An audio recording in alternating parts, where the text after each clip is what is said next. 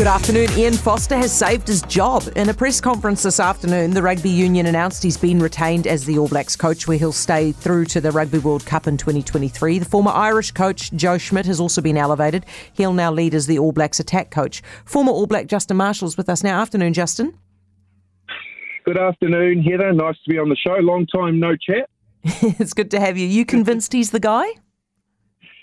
Hey, look, I certainly feel that what was the catalyst for this decision today certainly was the fallout of support and overwhelming support from the players post Saturday night's result. I think quite clearly they have had a big influence. They very much feel that they're in an environment when they can eventually get to the point they play a game like they did at Ellis Park, and they certainly feel that they're in an environment where they're happy and they can go forward and win a Rugby World Cup under the current coach and his management staff. So I think that was probably the biggest part of the decision, reading in between the lines.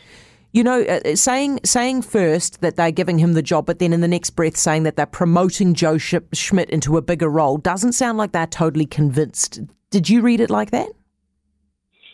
No, because Joe Schmidt's been involved anyway. I certainly feel that this is a work in progress. After what happened after the Irish series, they did a review. At which point they moved on Brad Moore and John Plumtree. Now, Brad Moore was in control of the backs. Now, I know for a fact that in South Africa, that Ian Foster, given all the pressure he was under and the scrutiny, as a head coach, he was also the only one coaching the backs. Now, that's a massive ask for a guy that also has to select the team, deal with players, deal with media.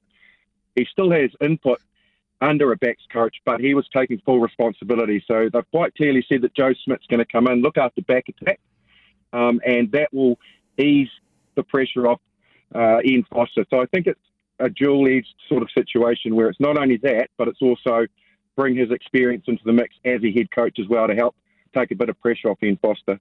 Do you believe the rumours that they had Razor and Liam McDonald potentially lined up?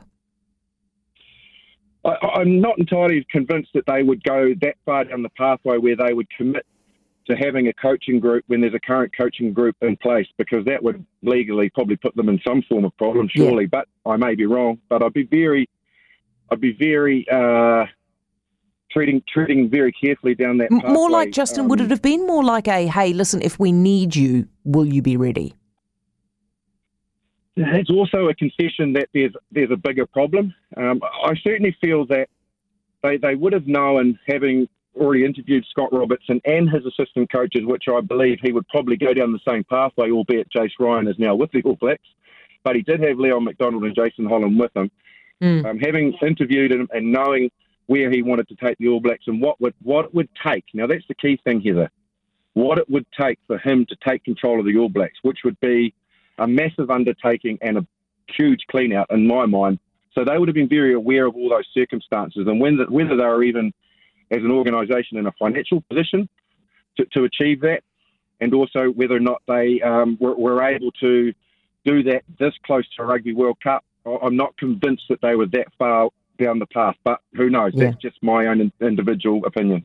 Justin, it's good to talk to you. Thank you, Justin Marshall, former All Black